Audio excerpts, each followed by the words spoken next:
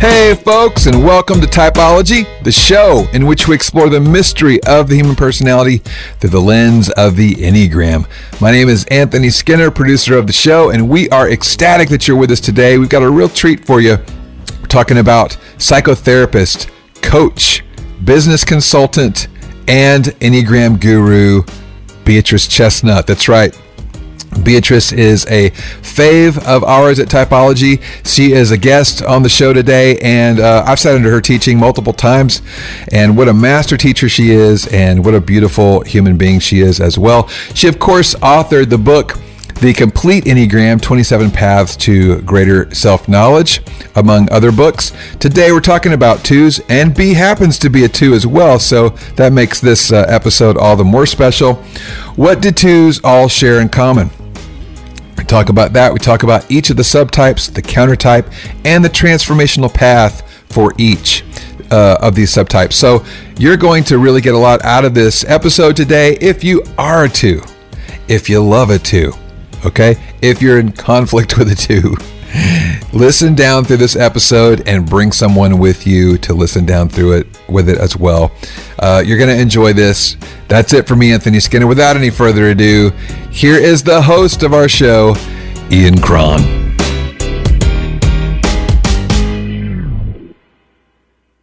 My friend, Beatrice Chestnut, Enneagram guru. Welcome back to Typology. It's great to be here.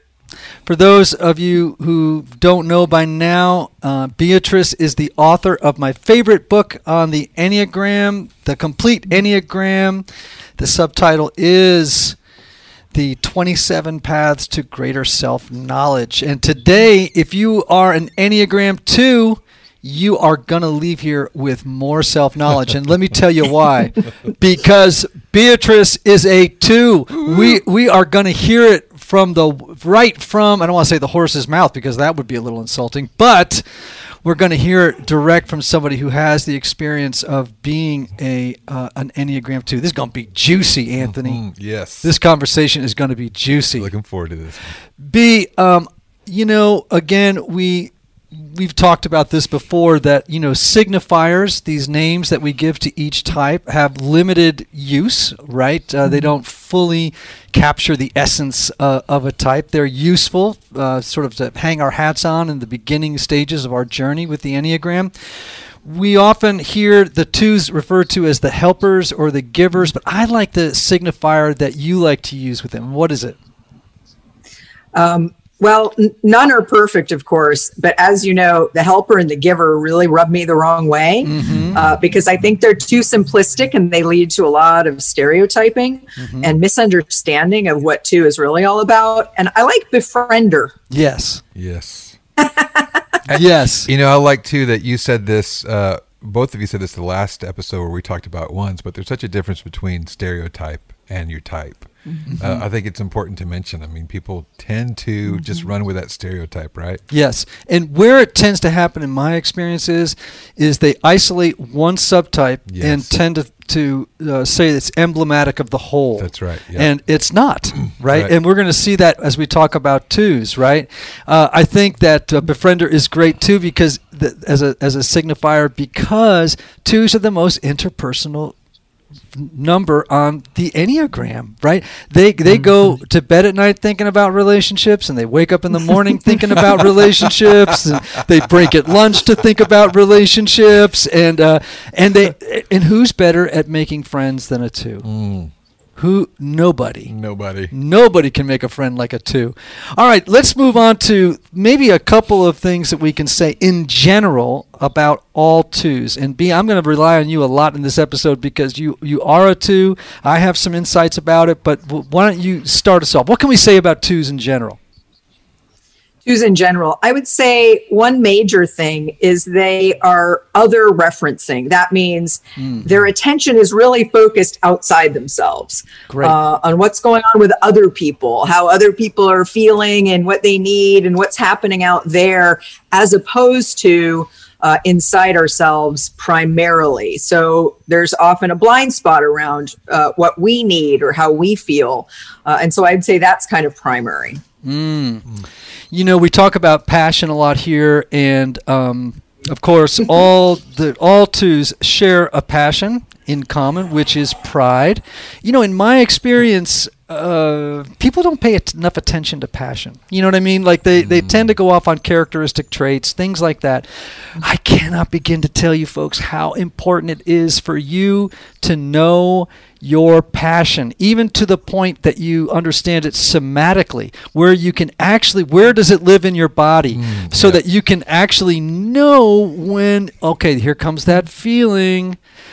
And perhaps for a two, it's like, here comes that feeling, that compulsive need to move toward the other, to charm, to meet their needs, to befriend, and sometimes when we're unconscious, in a way that is calculated and strategic.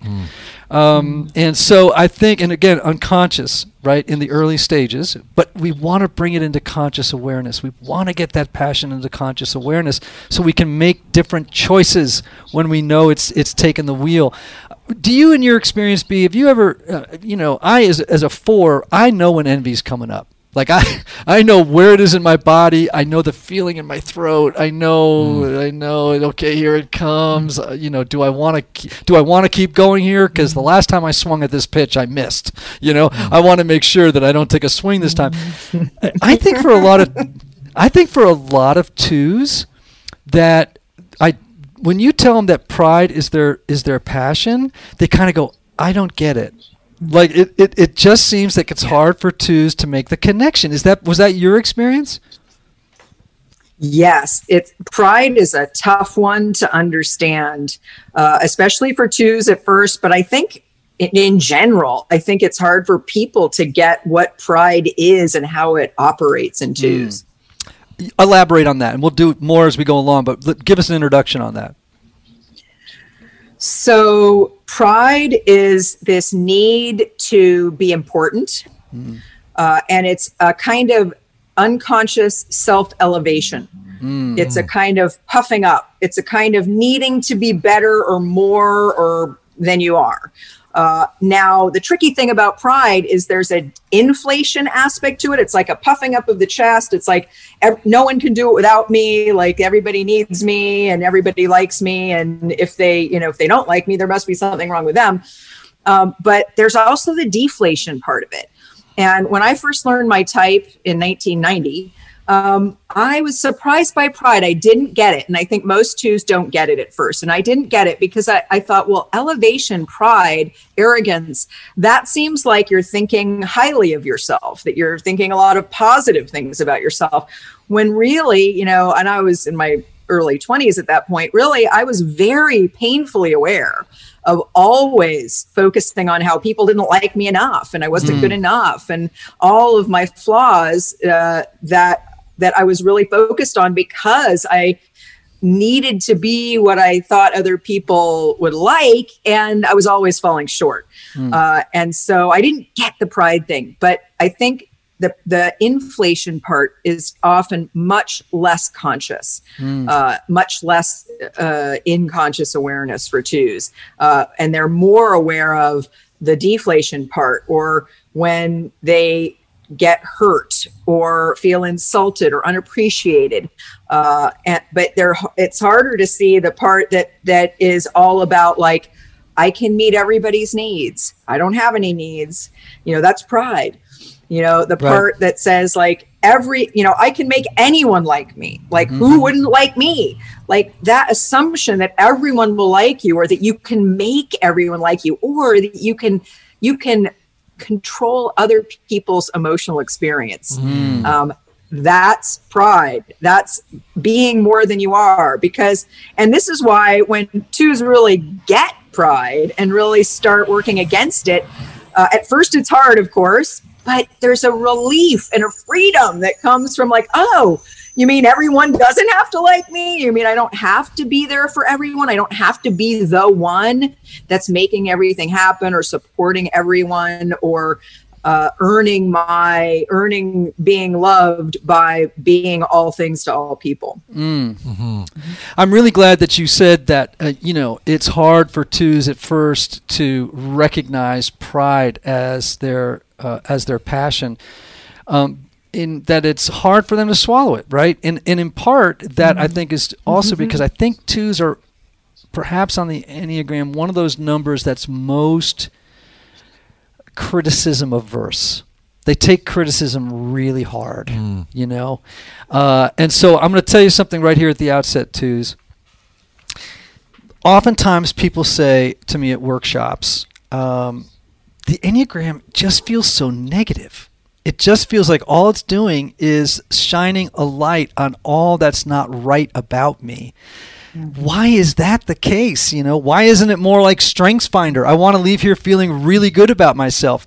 And I want to always remind people that this is part of the gift of the Enneagram, that what it does is it reveals that which has been an impediment toward our becoming the highest expression of who we are.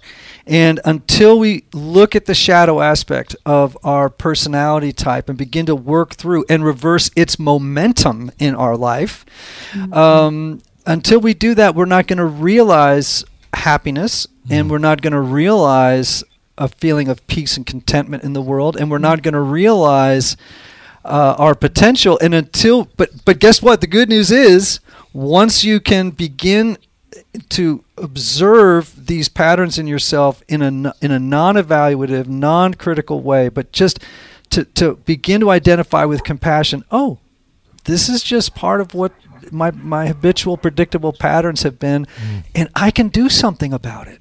I'm not stuck in this old story. There's a new story. So twos, hang in there, because you're going to feel more than eights, I can tell you, a little beaten up as we go along, but there's always good news at the end of the story. B, you're a two. Do you have a favorite story about yourself that really captures the essence of two? I'm not sure if I can think of one favorite story. I think this isn't really a story, but I think it's an example of what we're talking about in terms of pride and making everyone like you. I remember I worked at a restaurant for a long time, and I loved working at this restaurant. It was fun. I loved the people I worked with.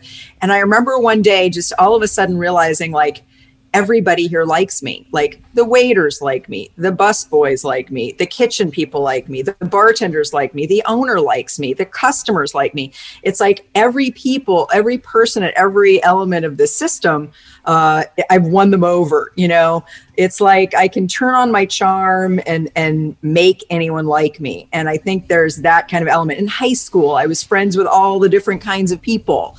And so I think that's sort of, I think, a window into the prideful aspect of the whole coping strategy, which is, I'll just get that person to like me. Oh, they don't like me. I'll turn on the charm a little bit, and that will change, So it's a kind of belief in your ability, or an overblown belief in your ability to really affect the way people feel about you.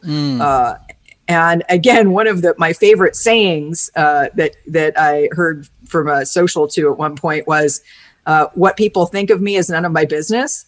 That's an important thing for twos to remember, because we get in the business of thinking we can make everyone like us. And of course, then when someone doesn't like us, it's not only a tragedy and a big problem, but it's a failing, and so I'm not sure I can think of an exact story, but if one pops up in my mind, I'll definitely share it as we go.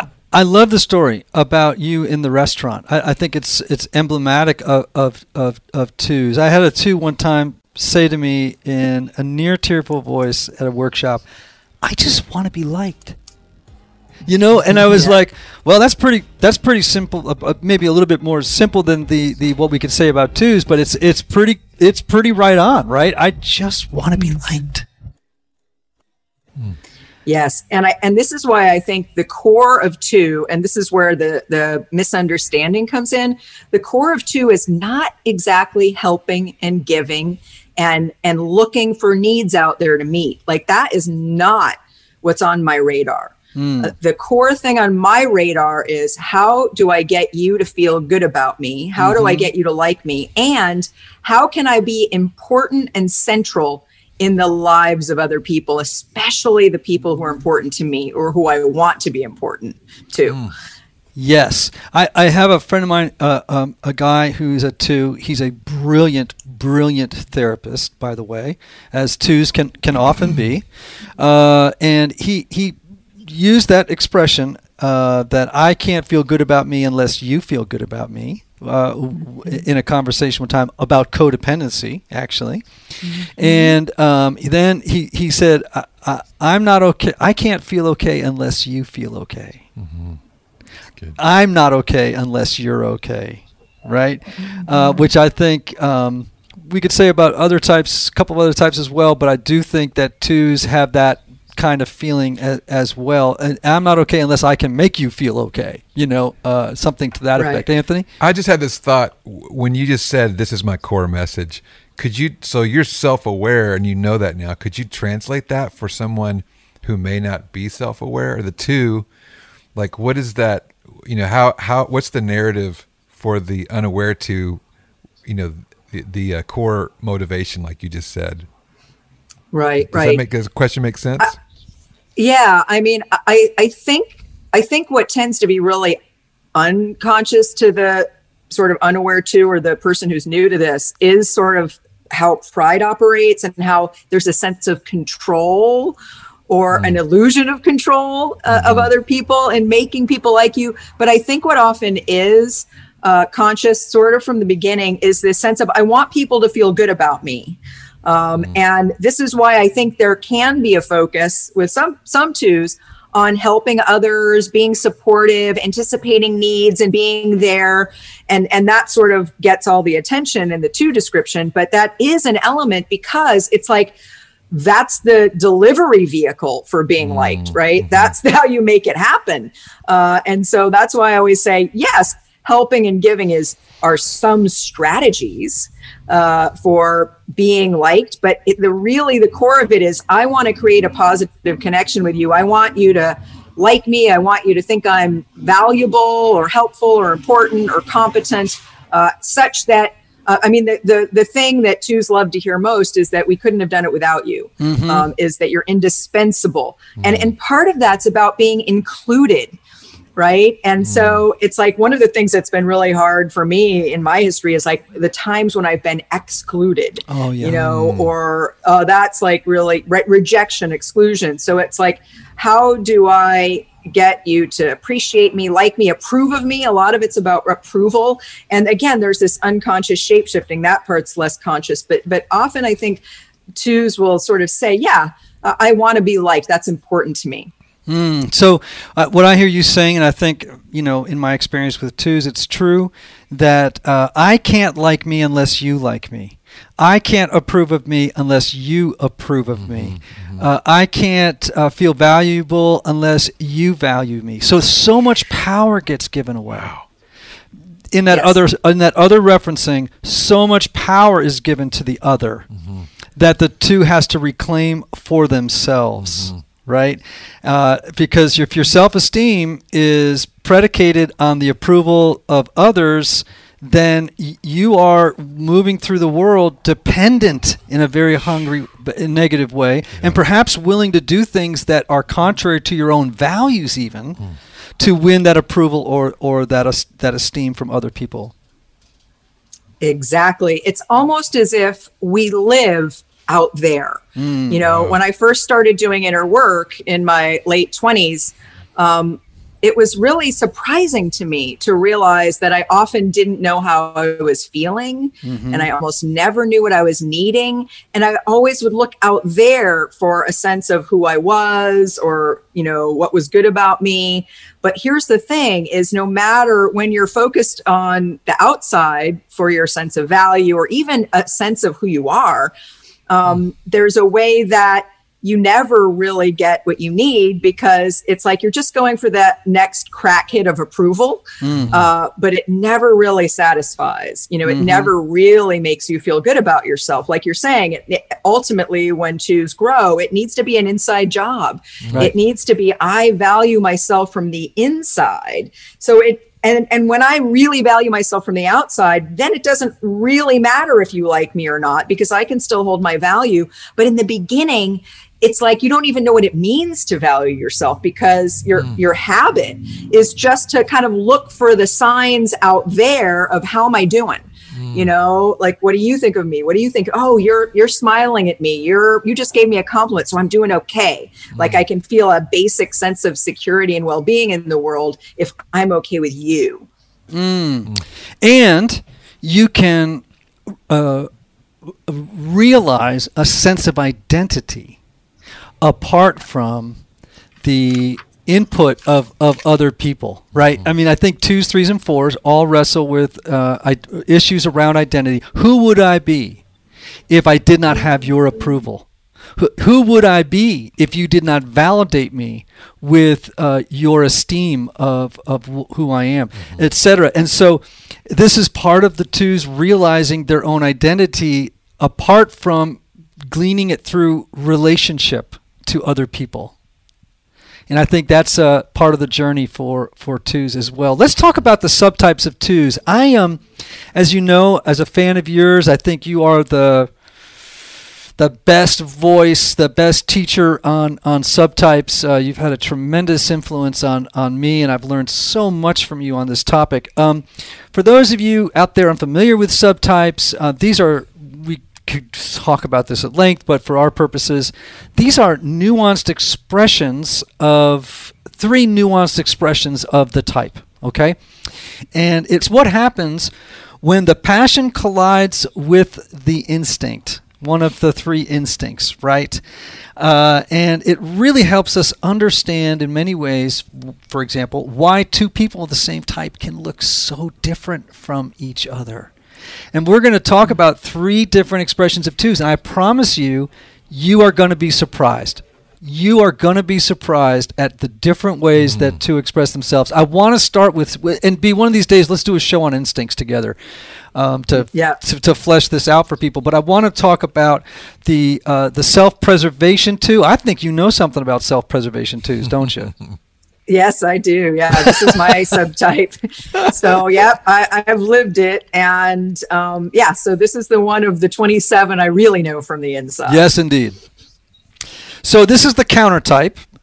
Just briefly tell us what the countertype is, and then let's jump into what self-pres 2s are like and what their work is. So the countertype is the idea that for each of the 9 types, there are 3 subtypes based on the 3 instinctual drives, these 3 instinctual drives. But for each of these groups of 3, there's 2 that kind of flow with the passion or with the type structure, with the way the type expresses itself, and 1 that's kind of going in the opposite direction. So it's almost like the heart is going in one way, the passion, and the instinct is going in the other direction. So it's like something's kind of oppositional going on there. And this is why the countertype ends up looking like a not very clear version of that type. So countertypes, when people don't know the subtypes, it's hard because people who are countertypes get accused all the time of not having their type right or not knowing who they are. And of course, the subtypes are important in part because some types you can't be described just by what's often commonly known about the 9 types alone. Exactly. Okay, so self-pres 2s. Let's describe those a little bit together. And it's funny, even when I start to talk about the 2 subtypes, I notice I'm a little bit afraid because I know I'm going to injure the pride of the 2s who are listening. Right. It's hard to hear this stuff. And I will say that when I first learned that I was a self-preservation 2, the insight, the knowing of this did not come easily. So I guess I might want to say, if you're not relating to this or thinking this isn't you, that very first thought I had when Claudio Naranjo described the self-preservation 2 is it was like a thought bubble was above my head that said, oh, that's not me. Right. Well, it ended up being me. So I just want to say this may not sound that good. And sometimes you have to do a little work to get in touch with it. But the self-preservation 2 is a 2 that is more fearful, is less trusting. It's the self-preservation instinct is a little bit like, well, I need relationships more than anything. There's a strong love need at the core of 2. And with the self-preservation 2, it's the most. It's almost like it goes back to an early stage of life where you didn't get enough love.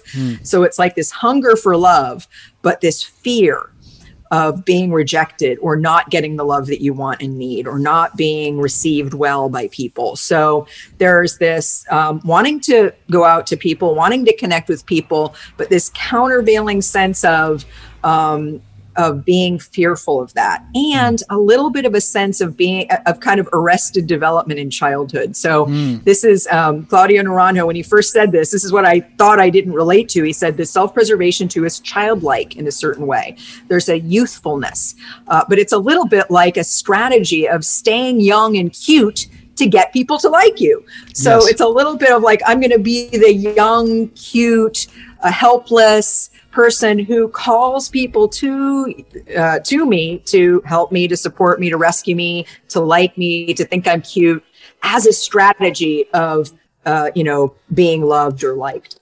This makes complete sense, right? Because when there's a child in the room, a child doesn't, for the most part, have to ask to get its needs met. People reflexively meet the needs of the child. Right? Yes. Optimally, yes. Yes. Or they anticipate the needs of the child and meet them without the child having to say, hey, could you give me dinner? Could exactly. Would you give me a hug? It's like people just do it, right? So I think that's part of what's going on with the self-pres too.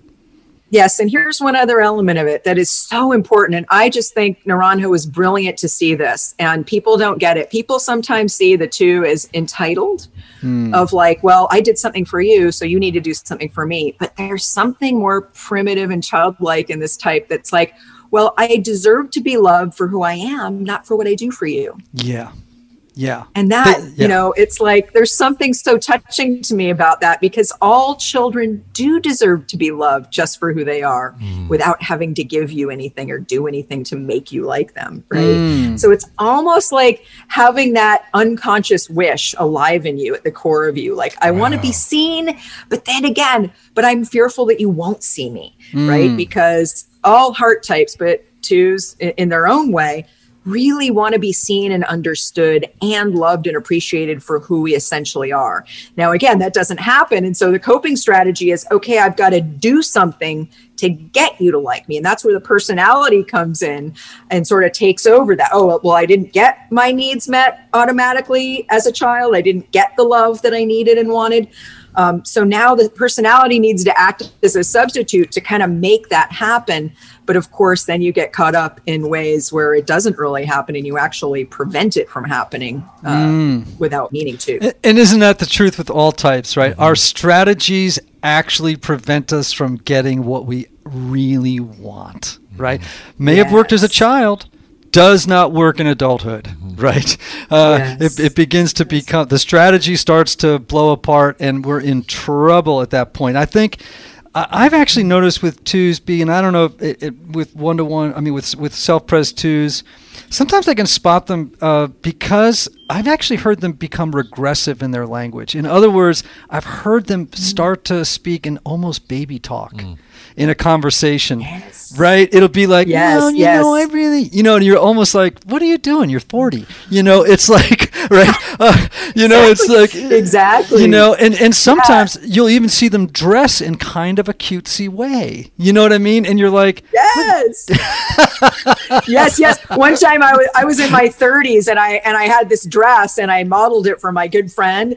And she said, "Oh my God, you look like you're 12." And it was like, and here's a funny thing. It was a big moment in my therapy when I realized that my mother, who is also a self-preservation 2, I all of a sudden realized that she talked baby talk a lot, especially in interacting with my father. And I thought, that's weird. but it was interesting that there is a kind of way of staying young.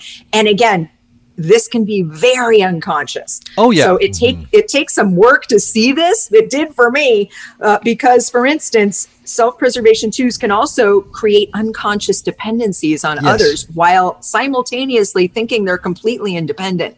Like, I need you to approve of me. I need you to support me. I need you to, do different things for me in order for me to feel okay, all the while thinking that I don't really need that. Right, which sometimes that dependency can make them look like sixes.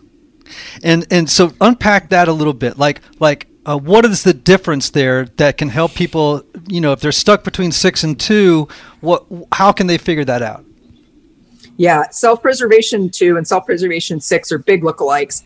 And I have a good friend who's a self-preservation 6, and we once compared notes and found we were very alike. But here's the thing, with the 2, the emphasis is more on relationship and being liked. And for the 6, it's more on, I'm being friendly to you so you won't attack me. And that's one big element of it. And there is another way that it's for 2s, although a lot of 2s have fear, it's more circumscribed. It's not global. It's more about, like, afraid of being rejected, afraid of not being approved of, afraid of losing someone who's important to me, along with some sort of low-level self-pres fears, which are often about health and security, but they aren't global. Whereas for the 6 can think of a lot of things to be fearful of. Yeah. Now let's talk about the transformational work. What's been your journey of transformation? So I never would have known this if I didn't find the subtypes and realize I was a self-preservation 2. But at a certain point, and still today in some ways, it's about growing up and owning my power. Yes. Because there's a way that I make myself small a lot. And so, for instance, like writing a book or teaching or speaking in front of people, that's been really hard because I often want to push someone else out front, or I want to hide, or I think, well, I can't do that. I don't have the authority, or it's hard to sort of stand in my power and authority and feel good about this and kind of grow up and sort of say, in a very adult way, I can take care of myself. Like, I can still get really frustrated if I can't figure something out technologically, or I get a new piece of equipment and if I can't figure out how to use it in the first minute, it sits on the shelf for a few months. It's like a kind of helplessness that you need to kind of get over and sort of step into a kind of taking responsibility, because with the self-pres 2, there can be some irresponsibility and anxiety about taking care of yourself, where you kind of want someone else to do it, although of course you don't ask for it. So it's a little bit like taking on more responsibility to grow up, to just deal with it, to not have to be liked by everyone, to grow a thicker skin, because we tend to be very sensitive to being hurt. Great. All right. So much more we could say on all of this, but I think that's a good introduction to self-pres 1s. Moving on to social 2s. Sometimes the word we use to describe these people is ambition. And I want to, I'm going to spend a little time on this one because this is going to sound terrible, right? When a social 2 is not self-aware, right? And this is a subtype I can really struggle with. And I will, and also, we don't think of 2s in this category very often, the way that we're going to describe this type. Pride is really most clearly seen in this particular subtype. And these are people, unlike you, who struggled with, presenting, writing books, doing all that stuff. This is not a problem for a social 2, right? No. The social 2, they can be very strong presenters. They can charm a room in a heartbeat, right? Almost they can work a room almost like a 3 can. You know what I mean? In some ways, it's like, but for different reasons, different motivations. But I'm just telling you, they can be very strong leaders. They can be very, in fact, they seek to be influencers, and oftentimes seek out influencers and seduce influencers into relationship because they want to be seen as a player like the other influencer is, right? So I have to say, I have met 2s, social 2s, that are so much more aggressive then self-pres twos are for sure, right?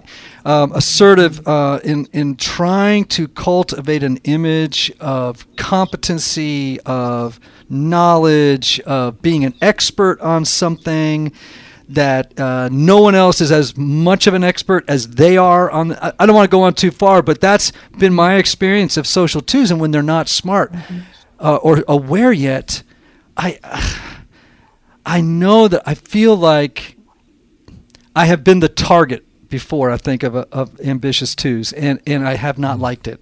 You know, I have. They get a hold of your contact book and you're done.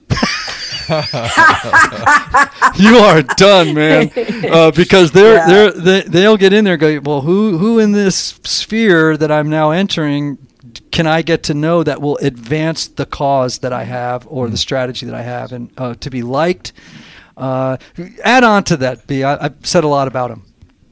Yeah. I think this is a type that when they're conscious and self-aware and humble, they can be amazing. Yes. You know, yes. Truly generous, really powerful and influential in really positive ways.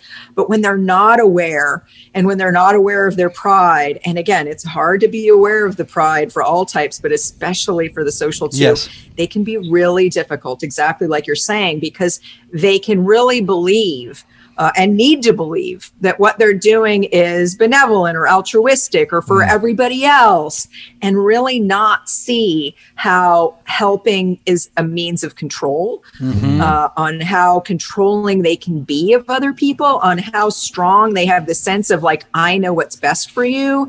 And it can be really hard for them to sort of see behind the curtain of that, and really have it can be hard for them to see that they can be manipulative, and it's a blind spot for all twos, but I think especially hard for social twos.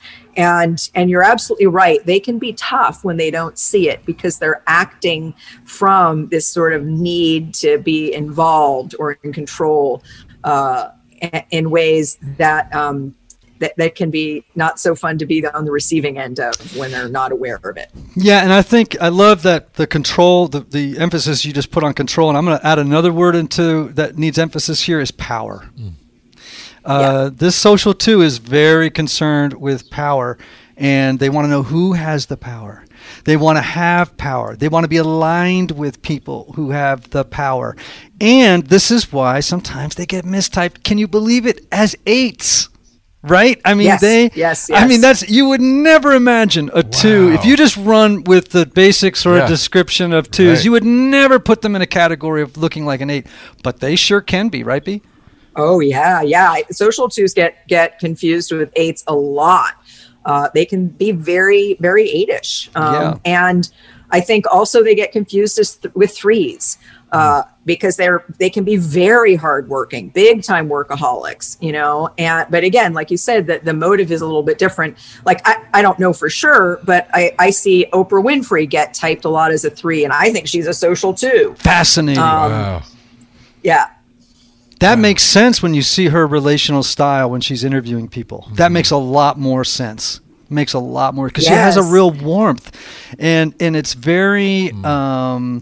You know, that warmth is very disarming, right? It's you know, in a way. And I think, by the way, where the confusion with eight comes in is these people are pretty lusty in a way, in the sense that I have partied with a social two before, and they.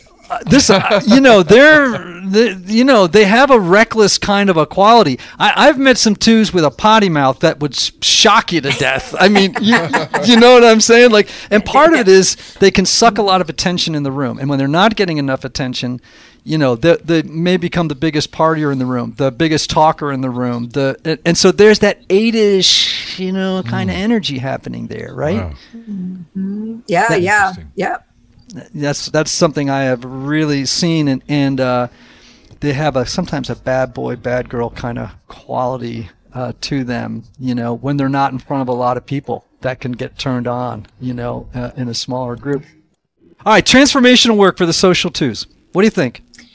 A little bit similar to eights, getting more truly in touch with their vulnerability. Sometimes what social twos do is they make a show of vulnerability in order to win more people over. Yes. Wow. Like maybe like, for instance, with Oprah Winfrey, like talking about her weight struggles on television as a way of being warm and relatable, and part of the seduction of her being such a person who does so much good for people in a way.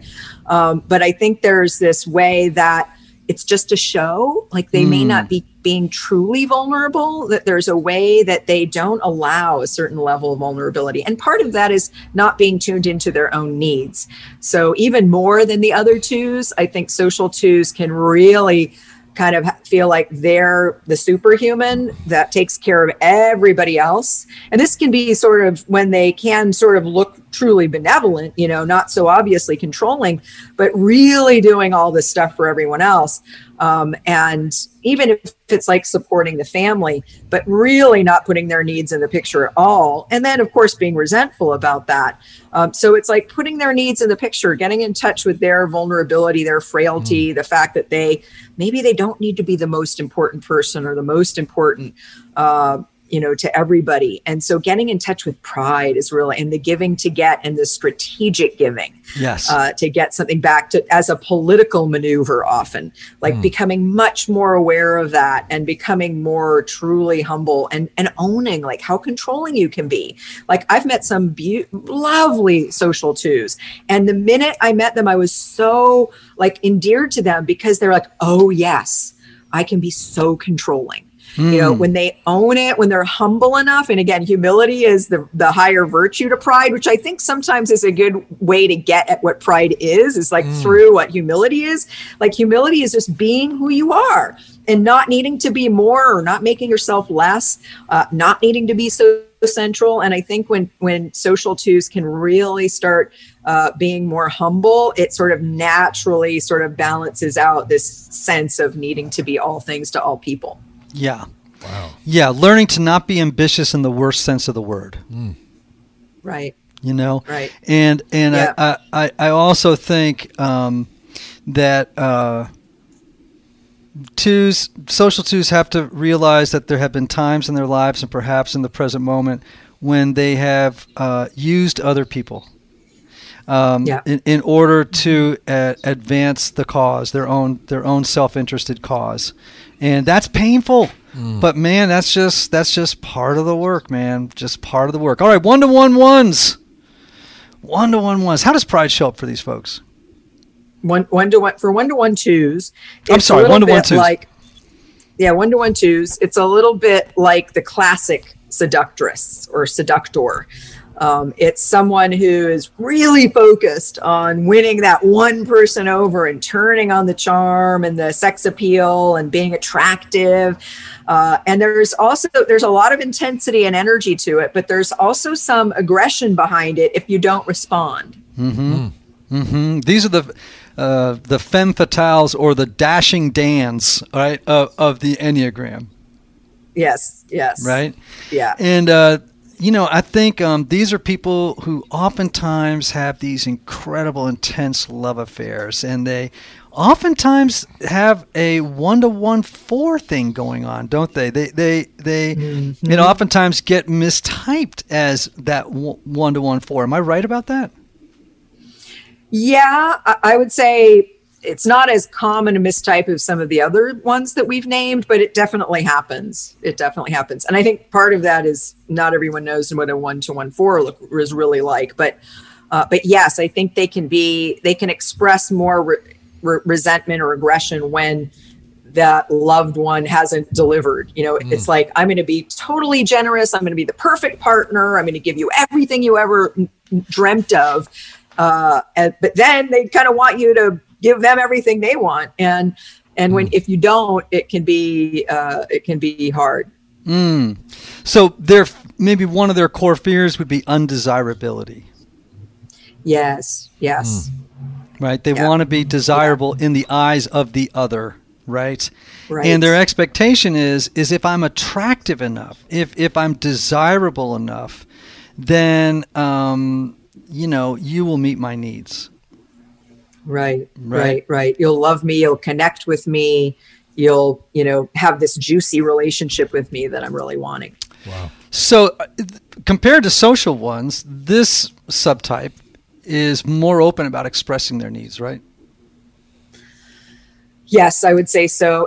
But especially to that one special person, probably not to everyone, but, and I think they may not lead with that. It may lead with like kind of bringing you into the relationship. And then after they've kind of got you, then there may be more, more of a sense of, okay, you're with me now. I'm special and you should meet my needs. Mm-hmm. Okay. So transformational work for this too.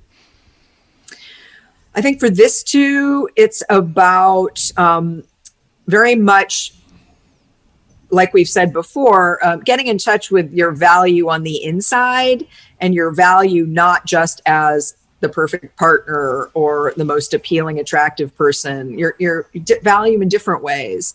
And also spreading out your needs to different people in your life, friends, not just being so kind of laser focused on that one person and getting everything you need from that one person. And noticing when aggression comes up or anger comes up and noticing that as a sign to your needs aren't being met.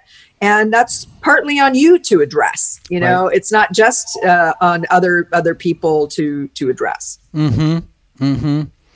Wow. So good. I want to remind all the types here, but particularly twos who are, because pride is a blinder, if you will, that, at first when we hear our type, our first response is no. There's a kind of defensiveness, right? It's like, no, it's too hard to hear defensiveness. And I'm always reminding people, please say maybe. Maybe that's me. And then what's interesting, and this happened to me as a self-pres 4, some things I would say, oh no, that's definitely not me. And then 3 weeks later, I would do something and catch myself doing it and go, oh my gosh, it is me. Oh, I'd been denying that forever. And there it is. I just saw it in operation. Wow. It was really a painful sort of thing to see. Okay, Beat, I want to close up. Do you have you've been working the Enneagram for over 30 years now, right? Or roughly 30 years. Yeah. All right. So because this system is so deep and complex and it's always revealing new things to us, right? We never kind of get to the bottom of it. I would love to know, have you had any new insights in recent times about you or about twos in general that's like has been an aha for you? Well, I think there's probably a lot of them. I think one thing is how multidimensional pride can be and how it often is what's behind being hurt or offended. And when I've had difficulties in relationship, like even lately, it's like I've had to look at a new layer of, oh, wow. Like I was really hoping to get something from that person that maybe I'm just not going to get, or that it wouldn't be good for me to get it from that particular person. Right. But because there's such this outward focus and this sense of like, it's like not having a larger view of, and I think the relief it is to be humble. I never get tired of coming back to humility and going, oh, wow, maybe I don't have to be that person, or maybe that relationship isn't meant to happen. And just because I told myself a story in my head about how I was going to be, the person that would make, everything make sense for this person doesn't mean that's true. It could mean that that's my pride talking. And so I think always being open to how pride manifests. At the same time, it's good not to beat yourself up for it, because that sends you to the deflation part. But recognizing, maybe I'm not that important and it's okay. And also on the other side of it, maybe I can assert myself and what I need and what I want. and push back on other people who aren't okay with that with confidence. That's another side of humility, of saying, no, I do have this need and it's okay. And if you don't like it, that's maybe your problem. Right. And I think twos have a hard time doing that, because it can be like, oh, well, the answer is just to continue to make myself bad or small, and that's not the answer either. Right. I always say humility is not being more than you are or less than you are. It's knowing who you are and standing in that unapologetically.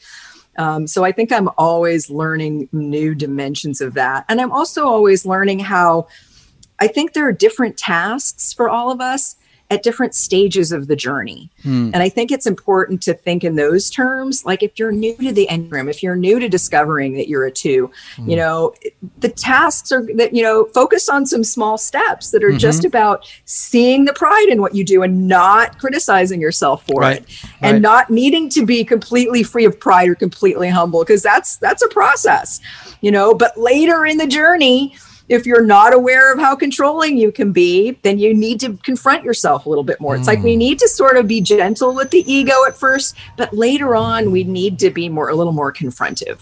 You know, we need to be like, you know what, you really are doing that, and you need to find ways for your own good to work your way out of that. You said that humility is the lens by which we can more clearly identify pride. Could you give a couple of action steps toward humility? Sure. I think, and this is especially for twos, but maybe for anyone, I think one thing is being more anonymous in the things you do, like not needing to take the credit, you know, doing things with nobody knowing that you did it. You know, that can be a good one. Another thing is really having a practice of asking, like, is this mine to do? You know, another thing is, really being able to ask yourself, what am I needing? How am I feeling? And being with any embarrassment or humiliation that comes to you, like any uncomfortable situation where you felt like you looked bad or you got rejected. It's like dwell on that in a positive way, because that is when you're feeling vulnerable or humiliated or embarrassed, or you are in touch with humility. Yeah, you know, it's so funny, and we'll close on this. I in my own life, you know, and this directly correlates to what you're saying. Just when I think I can nail my passion of envy as a 4 and see it, the dang thing shows up in a new, you know, outfit, right? It shows up in some new iteration. It's like, oh my gosh, now it's wearing a mustache and a beard.